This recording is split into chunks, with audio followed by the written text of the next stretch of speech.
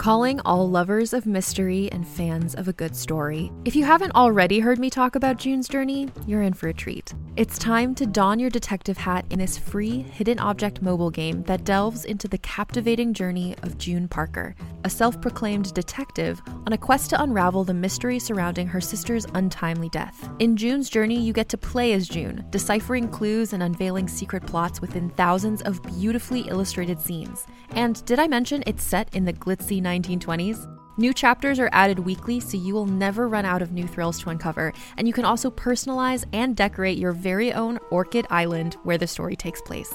How sharp are your detective skills? Find out when you download June's Journey on your Android or iOS device, or play online via Facebook Games. Your detective journey awaits.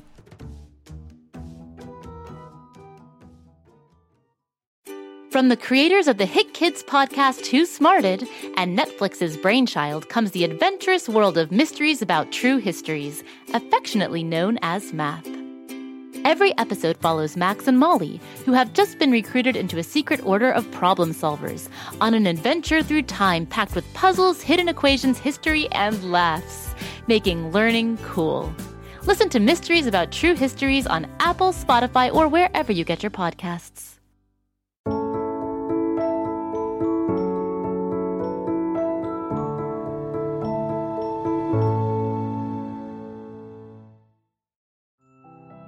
It's me, Birdie, the conductor of the story train. I'm the one that wears a green baseball cap with a little white birdie on the front and my favorite overalls. All aboard the story train. Find a comfy seat. We're about to leave the station, and you know what that means. We're going someplace new. One whistle, we're on our way. I wonder where Story Train will lead us this time. We're entering the Rainbow Tunnel. Hold on, everyone. It's off to far, far away. This is so exciting. Just on the other side of the short Rainbow Tunnel lies our destination. That was quick. We're already at the end of the tunnel. Oh, I know this place. We're in the African savanna. A savanna is a mixed woodland grassland, so I can see quite a bit of green around. Green, just like my baseball cap. Today's story is about an elephant, and it was imagined by the English novelist Rudyard Kipling. It's called The Elephant's Child. Long, long ago, elephants did not have trunks. They only had bulgy noses as big as a boot that they could wriggle about from side to side. But elephants couldn't pick up things with it. Not very helpful at all. But there was one young elephant, an elephant's child, who was full of insatiable curiosity, and that means he asked ever so many questions. And he lived in Africa. The elephant's child filled all of Africa with his insatiable questioning. He asked his tall aunt, the ostrich, why her tail feathers grew just so. She strode away, clearly offended. Then the elephant's child asked his tall uncle the giraffe what made his skin spotty. His tall uncle, the giraffe, walked right over him with his hooves and pretended not to hear. But still he was full of insatiable curiosity. The elephant's child asked his broad aunt, the hippopotamus, why her eyes were red, and his aunt, the hippopotamus, snorted some water on him and then disappeared for a soak. He asked his hairy uncle, the baboon, why melons tasted just so, and his hairy uncle, the baboon, rolled his eyes and called him a melonhead for coming up with such a silly question. But still, the elephant's child was full of insatiable curiosity. He asked questions about everything that he saw or heard or felt or smelt or touched until all his uncles and his aunts were properly irritated. He couldn't help himself. The elephant's child was still full of insatiable curiosity. One fine morning in the middle of the procession of the equinoxes, the elephant's child asked a new fine question that he had never asked before. He asked, "What does the crocodile have for dinner?" Then everybody said "Hush!" in a loud tone, and sent him out to go have a walk on his own and leave them in peace for a while. By and by, the elephant's child came upon Kolokolo bird sitting in the middle of a thorn bush, and he said, "My father has hushed me, and my mother has hushed me. All my aunts and uncles have hushed me for my insatiable curiosity, and I still want to know what the crocodile has for dinner." Then Kolokolo bird said with a mournful cry, "Go to the banks of the great gray green, greasy Limpopo River, all set about with fever trees, and find out." That very next morning, when there was nothing left of the equinoxes, because the procession had proceeded according to precedent, this insatiably curious elephant's child took 100 pounds of bananas and 100 pounds of sugarcane and 17 green crackly melons, and said to all his dear family members, "Goodbye, I am going to the great gray green, greasy Limpopo River, all set about with fever trees, to find out what the crocodile has for dinner." And then he walked out to have his adventure and find his answer at last. It was quite warm as the elephant's child walked, so he munched on the melons he was carrying as he went along, leaving the melon rinds behind. After all, he couldn't pick up after himself with his small stubby nose. He went from Grahamstown to Kimberley, and from Kimberley to Kama's country, and from Kama's country the elephant's child went east by north, eating melons all the time, till at last he came to the banks of the great gray green, greasy Limpopo River, all set about with fever trees, precisely as Kolokolo bird had said. Now, you must know and understand that till that very week and day and hour and minute, this insatiably curious elephant's child had never seen a crocodile and did not know what one was like. The first thing that he found was a python rock snake curled around a rock. "Excuse me," said the elephant's child most politely, "but have you seen such a thing as a crocodile in these parts?" "Have I seen a crocodile?" said the python rock snake in a scornful voice. "What will you ask me next?" "Well, excuse me," said the elephant's child, "but could you kindly tell me what he has for dinner?" Then the python rock snake uncoiled himself from the rock and started to slither away, saying, "Silly child."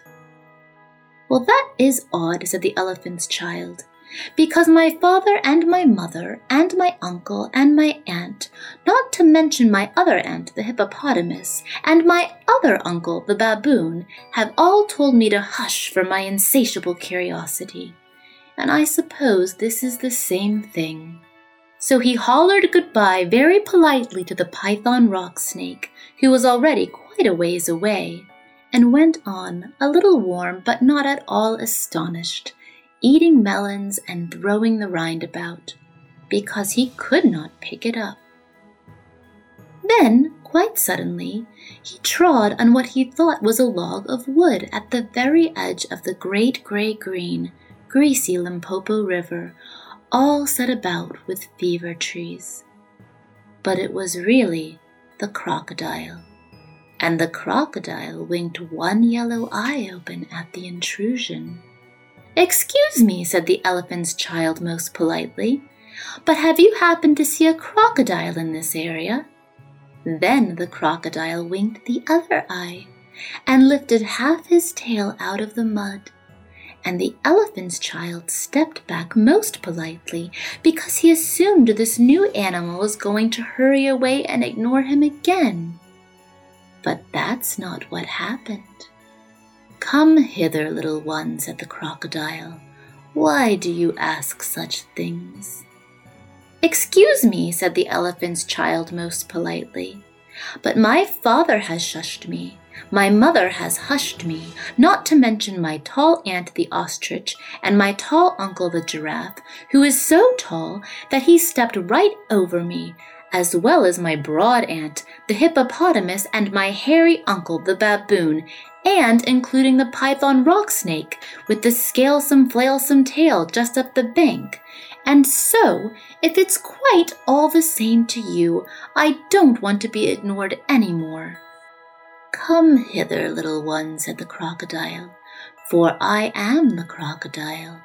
And he wept crocodile tears to show that it was quite true. Then the elephant's child grew all breathless and panted and kneeled down on the bank and said, "You are the very person I have been looking for all these long days. Will you please tell me what you have for dinner?" "Come hither, little one," said the crocodile, "and I'll whisper." Then the elephant's child put his head down close to the crocodile's musky-tusky mouth, and the crocodile caught him by his little nose, which up to that very week, day, hour, and minute had been no bigger than a boot. "I think," said the crocodile, and he said it between his teeth like this, "I think today I will begin with an elephant's child." At this, the elephant's child was much annoyed, and he said, speaking through his nose like this, "Let go." Then the python rock snake slithered quickly down from the bank and said, "My young friend, if you do not now immediately and instantly pull as hard as ever you can, it is my opinion that the crocodile will pull you into the stream and have you for his supper." So the elephant's child sat back on his little haunches and pulled and pulled and pulled, and his nose began to stretch. And the crocodile floundered into the water, making it all creamy with great sweeps of his tail, and he pulled and pulled and pulled. And the elephant child's nose kept on stretching, and the elephant's child spread all his little four legs and pulled and pulled and pulled, and his nose kept on stretching, and the crocodile threshed his tail like an oar, and he pulled and pulled and pulled, and at each pull the elephant's child's nose grew longer and longer and longer. The python rock snake, seeing that the elephant's child needed some help, came down from the bank and knotted himself in a double clove hitch around the elephant child's hind legs and helped him to tug. With help from the python rock snake, elephant's child pulled, and the crocodile pulled, but the elephant's child and the python rock snake pulled hardest.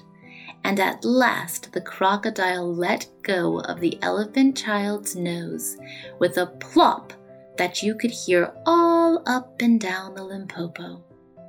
Then the elephant's child sat down most hard and sudden, but first he was careful to say thank you to the python rock snake for saving his life.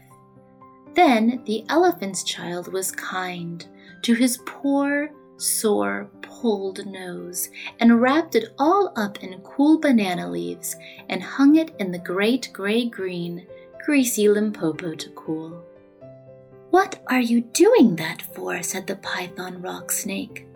"My nose is badly out of shape, friend," said the elephant's child, "and I am waiting for it to shrink." "Oh, then you will have to wait a long time," said the python rock snake. "Some people do not know what is good for them." The elephant's child sat there for 3 days, waiting for his nose to shrink, but it never grew any shorter. The crocodile had pulled it out into a really, truly useful long trunk, the same as all elephants have today. It's time for us to head back to Pflugerville. Here comes the Rainbow Tunnel. Come back and see me again. You never know where the story train will take us. If you like stories, search for Go Kid Go wherever you listen, and you'll find lots of great adventures. See you next time.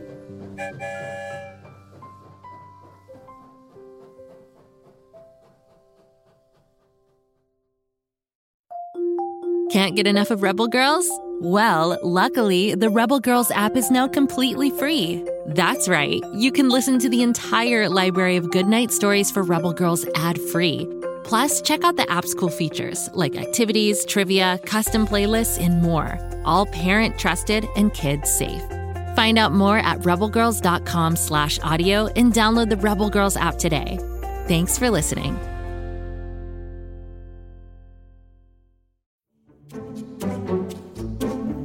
Do you like to laugh?